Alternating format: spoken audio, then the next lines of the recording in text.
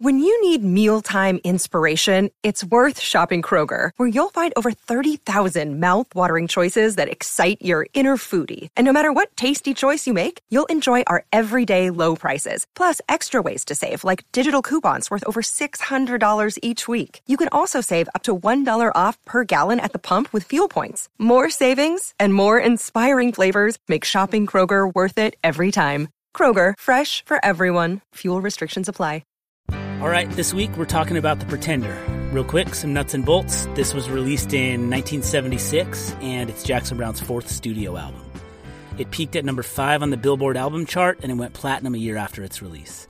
This is the first time he had a producer since his first album, and this producer was Jon Landau, who had produced Springsteen's Born to Run shortly before that. So he self-produced For Every Man and Lay for the Sky. And I've heard some interviews with Jackson Browne where he talks about the fact that, like, he didn't necessarily see the need for a producer. He was just sort of like, let the songs become the songs, which has some romantic appeal to me, but so does the idea of a producer. Kind of into that too.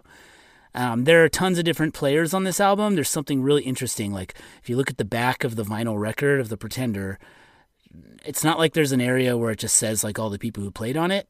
On every single track underneath it, it lists who played on it. And if you look, they change wildly from track to track. Like, there are tons of people who played on this album. This one particularly does, like, jumps around to a lot of different stuff and kind of makes sense. There's a bunch of different people playing on it. And I don't know if that's a Jon Landau thing or a Jackson Browne thing in this case. This album was ranked number 391 on Rolling Stone's 500 Greatest Albums of All Time, where they noted that his wife committed suicide while he was writing these songs, making them, quote, hard-bitten. So something that I like to do on this podcast is read some snippets from the Rolling Stone review that came out at the time, with the idea that it was, if you want something to react to the arts at the time, and music in particular, Rolling Stone was the thing doing that in the 1970s. So this one starts off a little bit brutal. It's written by Dave Marsh. Singer-songwriter fans find in Jackson Browne the fulfillment of the style's promise. Browne's songs really do merge poetic vision and rock, but there are also those, like my friend, who suggest that this album's proper title is The Pretentious, who find the genre symptomatic of all of rock's current weaknesses. Browne is the epitome of everything they find disagreeable, both lyrically and musically. I'd say that's pretty ruthless first paragraph of a review from a magazine that would, a couple decades later, put it 391 on its top 500 albums of all time. It's kind of funny, but he finds his way towards more positive things to say as the review goes along. Ambivalence is the hallmark of his style. He has managed to make confusion an advantage, partly because he never hedges. He knows he doesn't know. This is something I absolutely agree with about Jackson Browne, and also something I absolutely identify with and love. It's kind of my favorite thing in songwriting, is when someone is they're just contemplating and searching around. They don't have an answer. The whole reason the song exists is because they don't have an answer. I love that. And this isn't my favorite of the Rolling Stone reviews that I've read. Some of them are excellent. They're so cool for me to read. They're like time capsules from the 70s about a thing that I love. That set of lines about ambivalence as the hallmark of his style, I think that nails something, and I love it. If Browne has been heralded as a songwriter, this is due mostly to his lyric gift. The music itself has usually been ignored, and for good reason. His 3 earlier albums are sluggish and cluttered, a hodgepodge of California studio effects without a solid center. See, that I think is completely bunk. Like what I was saying before, that's just not true. Like, even on the first one, like, if you listen to my opening Farewell, it's like it's beautiful musically. That feels like someone looking from far away trying to make a comment about the 3 albums that they didn't have to review, whereas they spent a lot of time listening to one that they did, because of course you have to listen to it a lot if you're going to review it. The Pretender uses identical rudiments, but it focuses them. The focus is always lyrical. The arrangements and performances are successful precisely to the degree that they bring our full attention to the emotions and ideas he articulates. As someone who's always had reservations about admiring him, I find that Jackson Browne touches me most deeply when he's most specific and least cosmic. Writing about mortality and parental roles, he is as mature as any writer in rock and more cogent than most.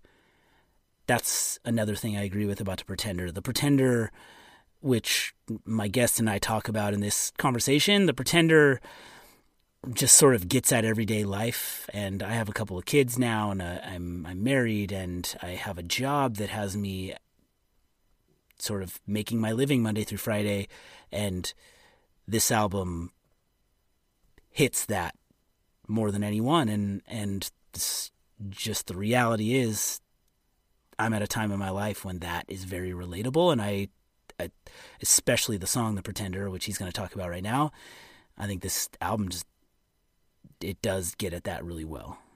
All right, last paragraph. What makes the title track work are its specifics, the way even the junk man pounding his Fender becomes a part of this cosmic cycle. The images are tied to a time and a place, as the best of any writer's work is. And the horror is in just such detail. The house beside the freeway, the packed lunch, the work, the endless evenings. Getting up and doing it again. Seen this way is not so very mystical, but simply the way each of us, even the artist, lives his life. So that's the end of the review. As you'll hear in this conversation, I find a lot of that stuff really relatable, as I was alluding to before, which gets us to the guest. The guest is Kyle Cox, who is the vocalist and lyricist for a band called Canaan Road that's based in Southern California. And also, he's my cousin.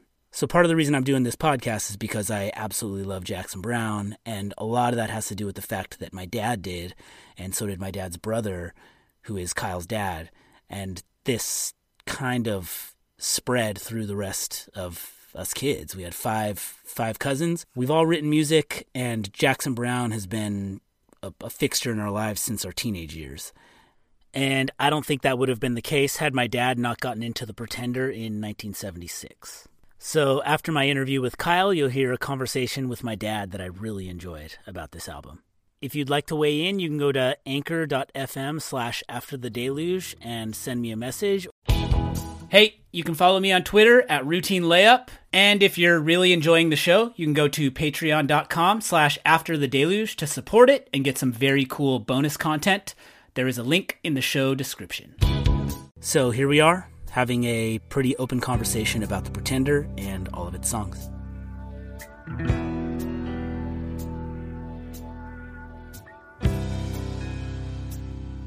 So The Pretender comes out in 1976, and some other albums that come out that year are Hotel California by the Eagles. Weirdly, the Eagles' greatest hits album, that one with like the cow skull on it that you see everywhere, that I think was the number one selling album in the world for a long time, also came out that year, which I've seen that Eagles documentary, but somehow didn't know that came out the same year as Hotel California. That's incredible. Desire by Bob Dylan. Yeah, Desire by Bob Dylan, Black and Blue by the Rolling Stones, Boston, self-titled. So that sort of puts us in 1976. I know that this album matters to you in particular. What is it about this album that you enjoy? To me, it seems like it stepped away from organic, rootsy, just kind of acoustic guitar and kind of moved more towards how can we make this a little more commercial. Someone who'd basically put out 3 albums of being sort of this introspective California kid behind a piano singing ballads, even though that oversimplifies what he did. He wasn't just doing that on those 3 albums, but it sort of feels like he did. Something about The Pretender feels like it's like going up a couple notches or something, right? Yeah, there was definitely a step higher in the fidelity of the album. I know that he brought in John Landau, and I know that it was sort of a concerted, that's a deliberate thing if you bring this person who made like basically a pop rock masterpiece with Bruce Springsteen, and Bruce Springsteen, who's sort of your ultimate like live show rock and roll guy. But when you actually listen to the album, I mean, it slows down pretty quickly after the start, and there's plenty of, it's arguably just as mellow as For Everyman or the self-titled first album, but something about, I think, the fact that it starts with the fuse, it almost like announces itself, whereas like Late for the Sky that comes before it is starting you pretty slow and heavy, And this album basically bookends itself with The Fuse, which is kind of more produced than anything you've really heard him ever do.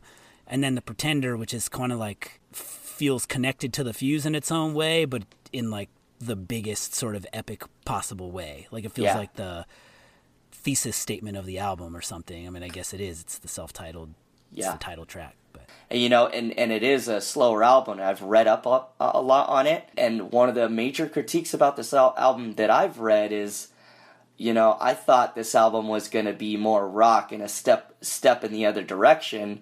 So it's like, come on, where's more of this Redneck Friend and songs like that, Doctor My Eyes? I want something I could kind of groove to.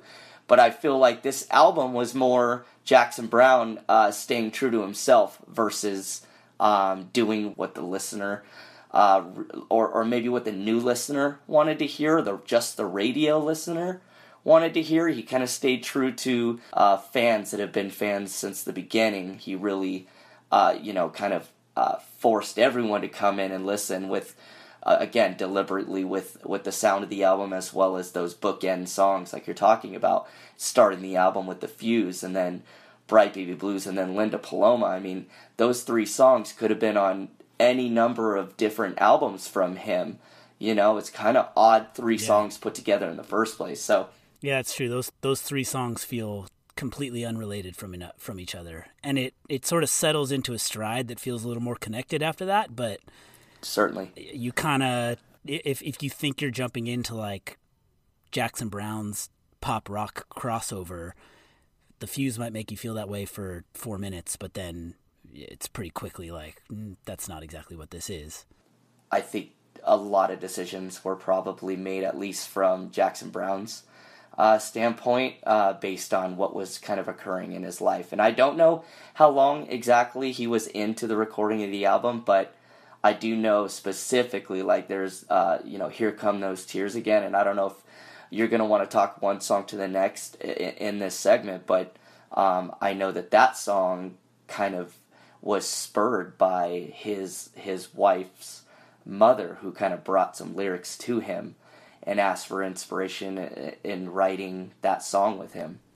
Yeah, it's like they're technically co-writers on that song, right? Right, and I think the story goes that she actually had some lyrics written about something or like a relationship that happened with her, and brought it to Jackson saying, hey, you know, I've got these lyrics, I would love for you to help me kind of put a song together, and I want to see what you'll do with them, that kind of thing. That might be my favorite song on the album. I don't know if I can open up and let you in, babe. Here come those tears. Here come those tears again. Some of these songs, especially in the sort of exercise of doing this podcast, which just sort of makes you listen to music in a different way, which sometimes for better or for worse. Sometimes you should just listen to music, but also where there's a lot to chew on with Jackson Browne's music, that it's kind of fun to listen to it as like I'm going to sort of poke and prod at this and really get into it. And some of these songs that I actually didn't know were some of my favorites have become that in the process of doing that. You also have the benefit of like first hearing them at the age of 16, 17 years old and sort of connecting with them through your 20s, and then hearing them as a 35, 36-year-old, and it's like, all right, like some of this stuff is like stuff that isn't just artistically written and interesting. This is like straight up real. Right. And Here Come Those Tears Again is one of those for me. And I didn't know Here Come Those Tears Again was a single. I think it was the lead single. It was. That's the song right there that really makes me get the goosebumps. That one, and probably Sleep's Dark and Silent Gate and Daddy's Tune. Those are probably even Your Bright Baby Blues, which I love that song. It's so hard to like pick them, but yeah. Let's do that. Let's go. I'm kind of doing these however the conversation goes, but Sure. Let's go to Your Bright Baby Blues and we can. And, well, real quick, Here Come Those Tears Again, which we'll have covered, is I interestingly, it wasn't one of my favorite ones as a kid when I was younger, which we are very much in the minority, by the way, of people who were listening to Jackson Browne when we were teenagers. Like, Right. that is, like, people are listening to, like, Led Zeppelin and Jimi Hendrix and The Doors and things that you can find on, like, T-shirts at Hot Topic, but... Right, big time. I think we have our parents, specifically your dad, to thank for that. And, Very much. I think your dad really heard what this guy was doing, and I think was an inspiration for your dad to write and play and stuff at a young age as well. So I think naturally that really trickled down to us. Something we talked about before this is we have a set of cousins who all play music, and a lot of them come from a sort of a technical side, whether playing guitar or drums and things, and you and I have kind of gravitated toward the less perfect but more song-centric side, and there's no doubt that that's also where my dad came from, which probably explains the Jackson Browne connection. And The Pretender, I love this first 5-album run by Jackson Browne, but The Pretender is not my favorite. It is your favorite, and it's almost like the Fuse... Kind of like in my 20s, I was listening to this really lo-fi songwritery music, and the Fuse sounded a little too perfect to me. But it didn't take long for me to realize, like, no, this is actually perfect. This is awesome. This is totally cool. Like, you get over whatever sort of preconceptions you have about that. Right. And yet, when the song rounds the corner and gives me Your Bright Baby Blues right after, it, like, warmed my heart entirely. Like, I Right. absolutely love that song. Your Bright Baby Blues, I would say, like single-handedly, really kind of ignited Kanan and I, my big brother Kanan and I, where we were at when I was really digging into Jackson Browne and specifically this album and listening to it a lot. I just get hooked on things like that, and Your Bright Baby Blues, just the entire song and the way it was recorded and the instruments used, it just sounds like somebody captured him sitting on the side of the road watching the trucks roll by kind of thing. I'm sitting down by the highway, down by that highway side.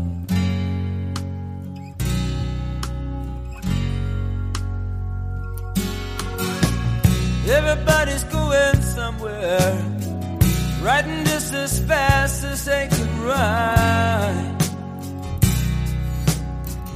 That song jumps in just perfectly. It is just perfect start to that song. Yeah. And that song is brutal as it goes on. Like, that's a person hitting a low. Like, it is a sad feeling song.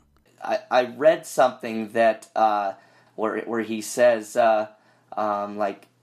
try a few of these, but you could definitely tell he was at a point in his life during the writing of that song where it's like, am I going to make it out of this and all of that. This isn't a person who writes happy songs writing a sad song. This is a person who writes sad songs, and this one feeling sort of especially dark. Like, it feels heavy. Heavy's a great word for Jackson Browne in general, because even when he's writing kind of an upbeat song, there's still a lot of heavy and weighty things going on in his songs lyrically. The way I've put that in my head, which basically says the same thing you just said, is that he's basically perpetually uncertain. He's never going to give you anything just clearly, perfectly optimistic. That optimistic thing is also going to have some hesitation and some lack of certainty.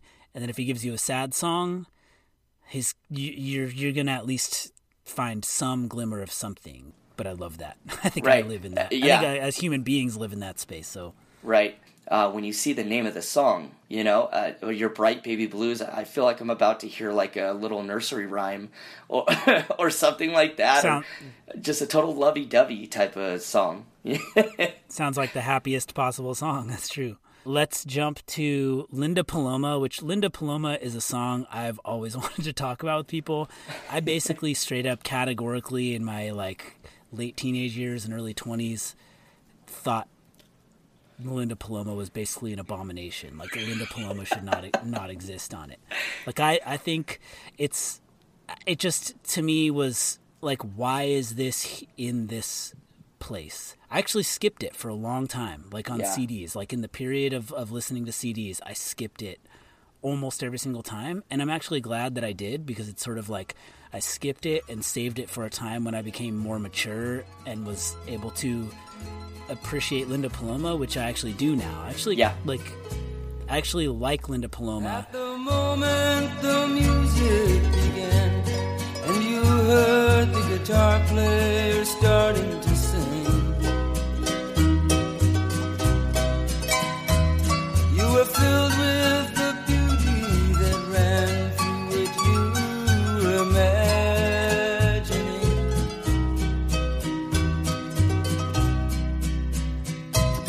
Dreaming of scenes from those songs of love. I was the endless sky. This album does track 1, 2, and 3, and they're all totally different things. You basically feel kind of rudderless. You don't know what this album's going to be after Linda Paloma, and I think that's my problem. I think if Linda Paloma came at me on track 7 or something like that, I might have accepted a little more early on. But what's your feeling about Linda Paloma then and now, I guess? Yeah, I would say very, very much in line with your thinking of it from all the way back to when I first got into Jackson Browne.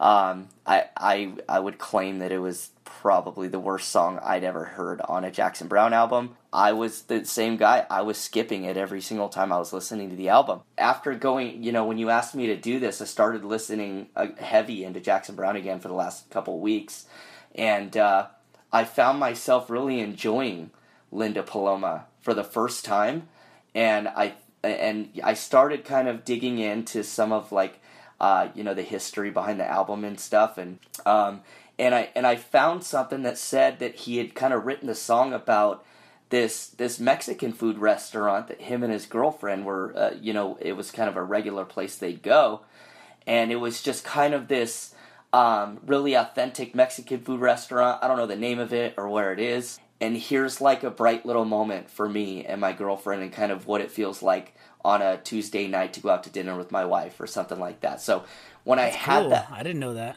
Yeah, when I had that idea in my head listening to it, I'm like, absolutely, that, to me, that now it makes sense why he would have included that on the album. I think some of the songs on this album are a lot older, Your Bright Baby Blues being one. I think he's been doing that song for many years before The Pretender was even recorded and finally got a chance to put it on an album. The only reason I know that is there's footage of him doing that in 1973 or 74 on stage with the Eagles, and if you listen to the lyrics he's singing in that video, they're completely different than ended up on the album.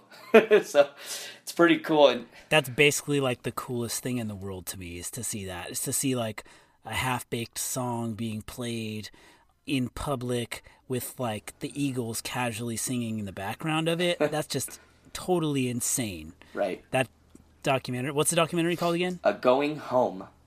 Jackson Browne, Going Home. My final thought on Linda Paloma is you can trust Jackson Browne to give you the bones of something that's worth your time. I like the idea of an album as sort of a cohesive whole in some way. And so as much as I want to, I understand Linda Paloma and have come to like it, you could do something to make it feel like it fits a little better. Sure. That said, I've come to like it.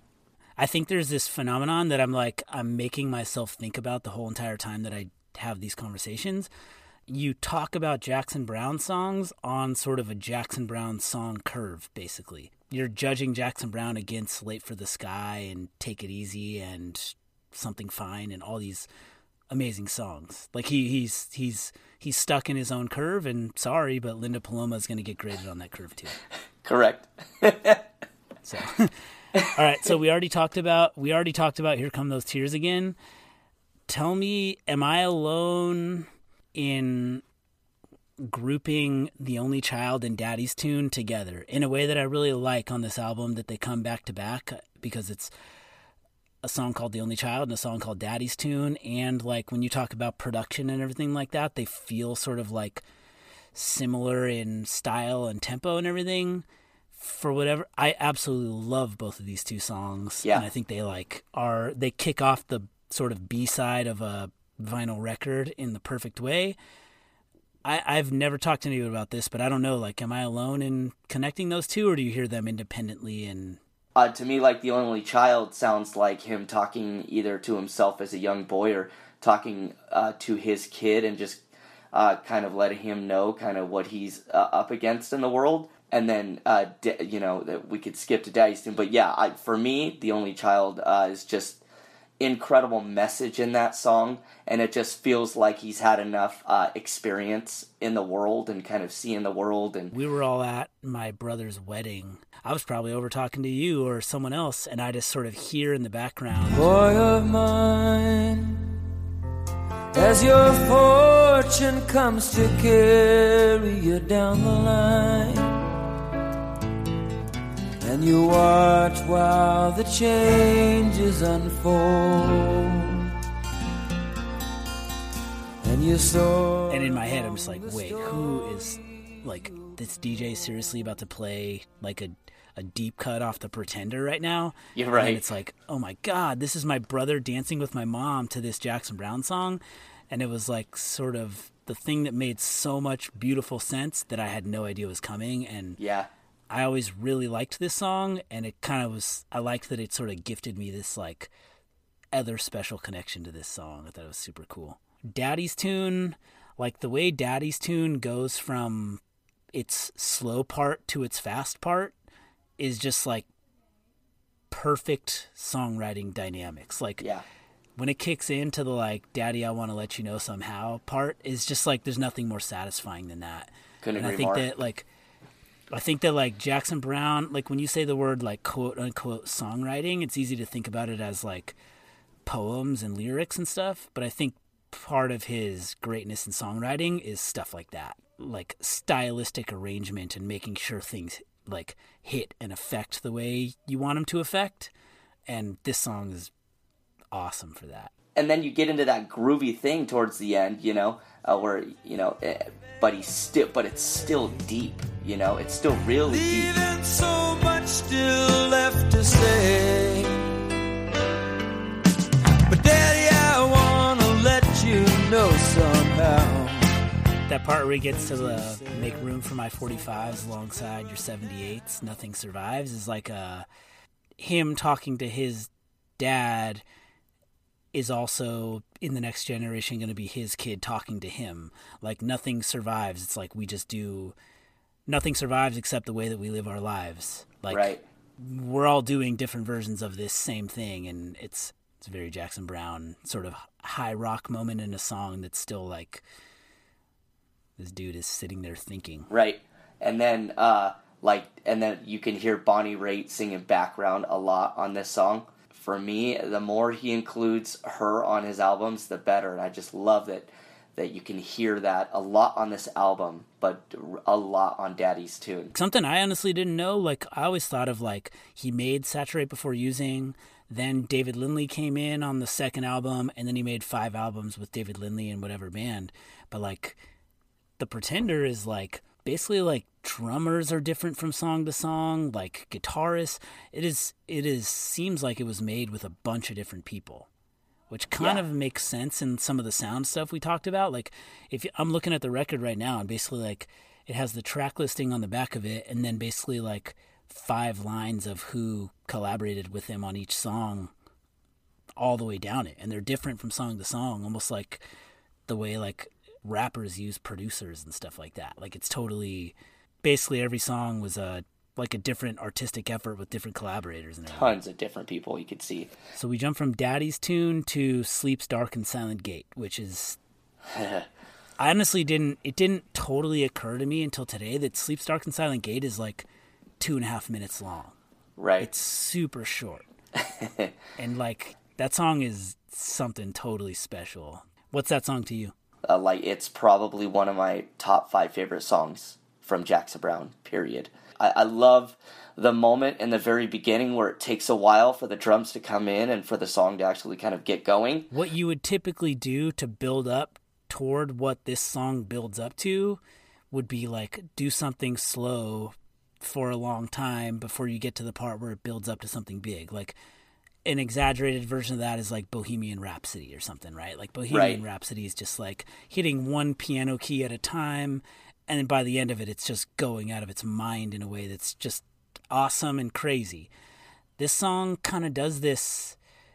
I honestly can't think of a comparison, but he sort of does this like first set of lines, like where he says the title of the song in them, lets it ring, and that's all mellow, and then it kind of almost feels like dead air for a little while, and then basically jumps into the part that would typically come 3 minutes into the song. Like basically like he gives you the mellow part of the song basically in one line, and then boom, he's into this song. So then that song can end after 2.5 minutes. Like, and I think you take it for granted because you hear the full song, but it's crazy that like that's totally weird and random that he does that. When you listen to that pause in it, you're like, wait, is my stereo turned off? Like, what's going on here? Like, you could tell it like it gives itself a couple beats to be like, no, make them wait a minute.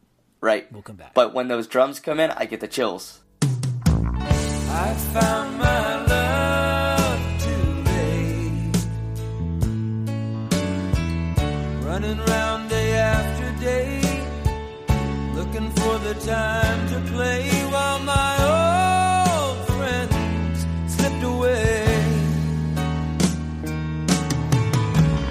Never should have had to try so hard to make a love work out, I guess.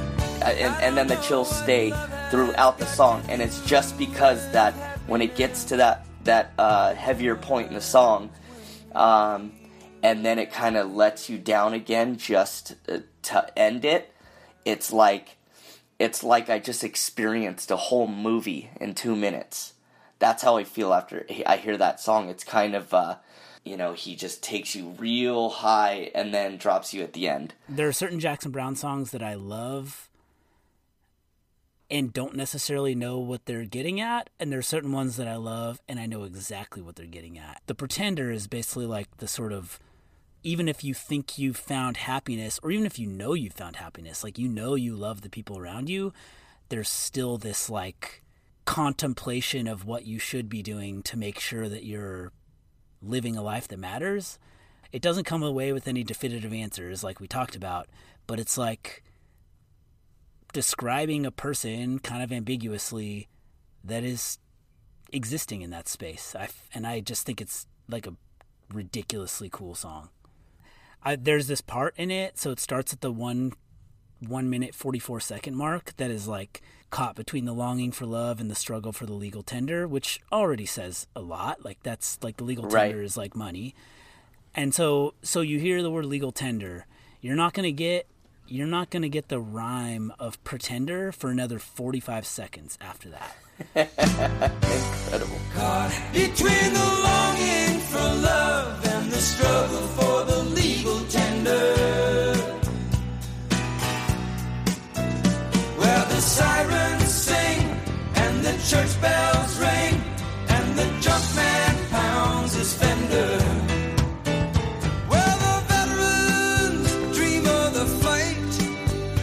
Asleep at the traffic light, and the children solemnly wait for the ice cream vendor. Out into the cool of the evening strolls the Pretender. He knows that all his hopes and dreams begin and end there.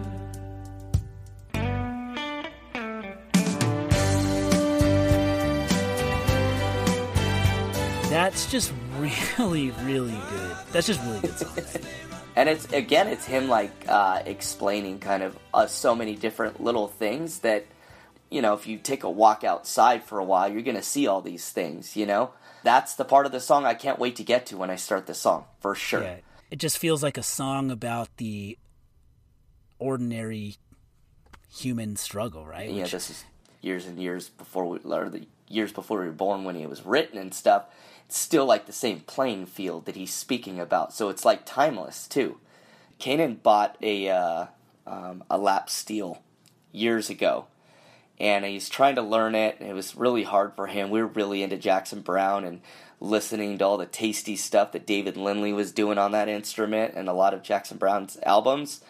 And during that time period, we were in a rental house in Marietta out here, and we were working at In-N-Out Burger. We were working a lot of the same shifts, getting off at 2 in the morning, and then going home, and then staying up until 5, 6 in the morning writing songs. And Kanan, and a lot of it was me on the acoustic and Kanan trying to figure out that lap steel. And we were listening to Jackson Browne like crazy. So some of these albums really, especially The Pretender for me, because when I listen to this music and I think about it, that's where it takes me back to that time period in my life. So if Jackson Browne's music is anything, it is extremely nostalgic. But Jackson Browne has always been that artist for me. Well, I'm really glad we got to talk about this album. I love talking about music with you, as I've said, and I fully enjoyed this. I really, really enjoyed it, and I appreciate you having me on and doing this, because it's Jackson Browne and his music, huge passion of mine, and I thank you for doing this. All right, dude. Well, thank you. Yeah, thank you, Justin. And now we'll call my dad, Dana Cox. All right, so if I understand correctly, the first Jackson Browne album you got into was The Pretender. Is that true? And if so, how did that happen? Yeah, actually it is. I had liked the Jackson Browne tunes. Jeff used to listen to Saturate Before Using. I remember some songs off that, but I remember distinctively in my apartment just kicking back, putting on the headphones. I put on, in those days, the rock station was KMET, and I was on my couch just kicking back, and he said, we're going to play Jackson Browne's new album, start to finish, no commercials, no interruptions. You got to listen to this. And I thought, okay, so I remember laying on the couch. Real quick as you go, so Jeff is your older brother, so you had enough of an introduction to know, like, through that and some of his songs to say, all right, I'm going to listen to this? Yes. I knew I liked him, but I never got into him. I was listening to Cat Stevens, a lot of country music and different stuff at that time. And KMET is the rock station where? In L.A. It was like the rock station, the Mighty Met. I love the idea that they play an album all the way through like that. That's cool. Yeah, it was pretty cool. Was that a thing that happened frequently then, or was that like wow, this is cool and unique, I'm going to give it its time? I think they did that with when a band would come out with a new album, they would do that. It changed my life. I'm not kidding. When that was done, and I had just started playing guitar maybe a year before that, so I was into the music, and that just opened up so many doors, creatively. There's like a real gift about like hearing songs that are super interesting and you really like them, but also feel like, oh, I can hear a strummed acoustic guitar. Like I can play these songs. They're not like unplayable. I can learn them as a new guitarist. That was a real plus too, because I could handle the 3-chord G's, C's, and D's. It's kind of a common thing that like folk type music and punk music have in common. They're very different things, but they're both kind of like simple, basic chords at their like basic foundation, and that's why a certain type of person who's not like super technically inclined, like I'm not super technically inclined either, and I've decided that the reason I've been attracted to both those things is that reason. Is it's like you make the coolest thing you could possibly make with your super simple ingredients. Exactly. And like Jackson Browne is case in point that you can make really amazing things. And I think I was one of the lyrics where I really listened to lyrics in a song. I think prior to that, I was listening to Dylan and all that, but his lyrics got to me. I mean, and then immediately, I was hooked. I got into all the albums and. Yeah, what Kyle and I talked about in our conversation is that, so lyrically he's amazing across the board, but this one for some reasons, something about it, it's like directing itself at like middle class everyday American life.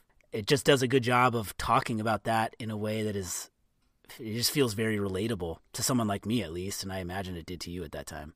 Well, he was born and raised in Southern Cal. We had the same stomping grounds. And, his mom was an elementary school teacher that my sister had her class. So, and he was, like I said, he was in Echo Park there. And I had recently started a job as a route salesman. And I was, that was my sales route, a lot of these places he mentions in the songs. And I just felt a bond with him a lot because of that, too, Like you had a sales route, so you're driving around LA on the freeways and everything. Were you listening to his songs and this music at that time after getting into Pretender? Constantly. That's all I did. I'll throw this in. That was 76, I believe. It was the same year I started a new job that was an outside sales job, which gave me freedom from the 8 to 5 that I used to have. And I started smoking pot that year. I started playing guitar. I mean, like everything all happened like in that year and a half. That I, complete change for the better, much more creative. And I'm gonna rid myself a house in the shade of the freeway. Gonna pack my lunch in the morning and go to work each day. And when the evening rolls around, he's talking about people living their lives and building their families and having their jobs. There's like multiple songs about relationship with their parents and their relationship with their kids. Yeah. And more so than any of his previous 3 albums, feels like where do I fit into like the grind of society or something? Yeah. Do you have a favorite song on the album? It's like yes and no. I mean, it's like do I have a favorite album? I have to say yes and no. The Pretender, yes, because it affected me that time in my life, everything about that. But like on this album, I was thinking, I love Daddy's Tune, Sleep's Dark and Silent Gate, Only Child. I've tried to think about what my favorite song on this album is, and I love Sleep's Dark and Silent Gate and Your Bright Baby Blues, and as I contemplate one of those being my favorite song, I realize it's impossible for my favorite song not to be just The Pretender. The song is it's just a ridiculously good song. Absolutely. And I think I'm lying to myself if I say one of those is better than it. Right, exactly. Even the album cover, it just, there he is, walking down the street there, and The Pretender, and just everything about that album cover, and the album is perfect. I had a conversation in the last episode of this about Late for the Sky about how just super cool and artistic that album cover is. And if you look at Pretender, it seems like a little more like it's a picture of him walking down a busy street. That's really beyond that. That's all it is. Yep. But if you listen to the Pretender and everything it's talking about, it's like I'm a person in the busy world thinking about what I mean in this busy world, and it's a reflection of that. This process of doing this show, this podcast, has made me realize, even more so than I already knew, how much it made me think about music, about how much his way of writing made me think about music, because I care a ton about lyrics, and this Jackson Browne is beyond my comprehension, but also he is putting together catchy songs. Take good care of your mother when you're making up your mind. Should one thing or another take you from behind? So Kevin is your brother who you also played music with, played a lot of lead guitar and stuff in various bands he played in. How did this spread to him and then spread to their kids? How is Jackson Browne, of all people, someone that our family all has listened extensively to? Do you have a sense of that? Yeah, when I started playing guitar, Kevin and his girlfriend and my girl, we'd sit around and play, and then he started playing the harmonica, and he got to be very good fast, so that was fun. Then I said, you got to play guitar. So I taught him how to play guitar after a year, and he started playing lead. I was always a rhythm player, and he started playing lead, and we just jammed. I mean, we would play 5 hours a day, every day till 2 or 3 in the morning. And, we were playing Jackson Browne tunes, and he got turned on to it. And, it went from there, as well as many other artists and originals. And then we even got a band, you know. And then as, you know, when we started having kids, we were listening to all of Jackson Browne. All you kids were raised with it, playing constantly. And then when you guys all learned how to play music, everybody gravitated to Jackson Browne. It was pretty cool for me to watch. So if you heard this when it came out and then went back to his music and got like into him more, can you remember when like Running on Empty came out after it? Do you have any, when it was like, okay, he's got a new album coming out, I wonder what this is going to be? Yeah, absolutely. I remember in my apartment, I mean, I was anticipating that album. I remember buying the album, listening to it with Kevin and Lori and all of us, and we're blown away, just freaking blown away. And I remember saying to Lori, you know, I'm so glad this album was this great, because you always wonder, God, how are they going to follow that last one up? You know, and he sure did, you know. And I loved a lot of the stuff after too, you know. It's like it changed, but there were some great albums. I'm Alive, and you know, and that's a lot of stuff you guys were listening to when you were little kids, probably around the house. Weirdly, I'm Alive is probably actually my introduction to Jackson Browne. But then we had a greatest hits Jackson Browne album that I would listen to. We listened to a lot, and that was kind of like how I got into him. You know, imagine when I went back and bought the other albums. I mean, I was just blown away too by Late for the Sky and the self-titled album and For Every Man. I mean, I love all of them. I have found multiple bands in my life where I'm like, oh my God, how come I wasn't listening to this? And then what you get to do is go back and listen to the other things they made. And if they're great, it's like you got more music than you even know what to do with. And that had to be that experience with Jackson Browne. Anything you feel like you want to tell us about Pretender before we wind this down? It was a turning point in my life, musically, in many positive ways. And boy, I remember it like yesterday, you know. I'm glad that station played it in full. I'm glad Jeff played those songs early on. And I'm glad that you introduced it to us, because it's been the same thing in my life. And it's been fun. Right on. Kind of like going through it in this process. Awesome. And your podcasts are fantastic. And I think what you're doing, it makes a difference. You know, a lot of people are going to really appreciate it. I hope it's a way people can discover it. I can't say confidently that it is, but I hope it is. But I definitely can say definitively it's a thing that people who already love it have appreciated. Cool. Well, cool. Thanks for talking. I'm glad we talked about it, and I can't wait to share this one with you and Kyle on it. All right. Hey, thanks for including me. Awesome. See you later. All right, later.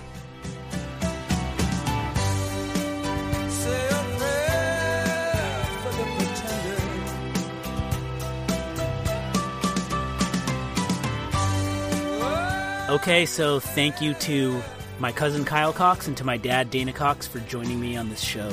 I was really excited to do The Pretender with members of my family. Next week is Running on Empty, and there's a ton to talk about for that one. So make sure to subscribe to the podcast, rate and review it if you want to. Thanks again. It means a lot that you're listening.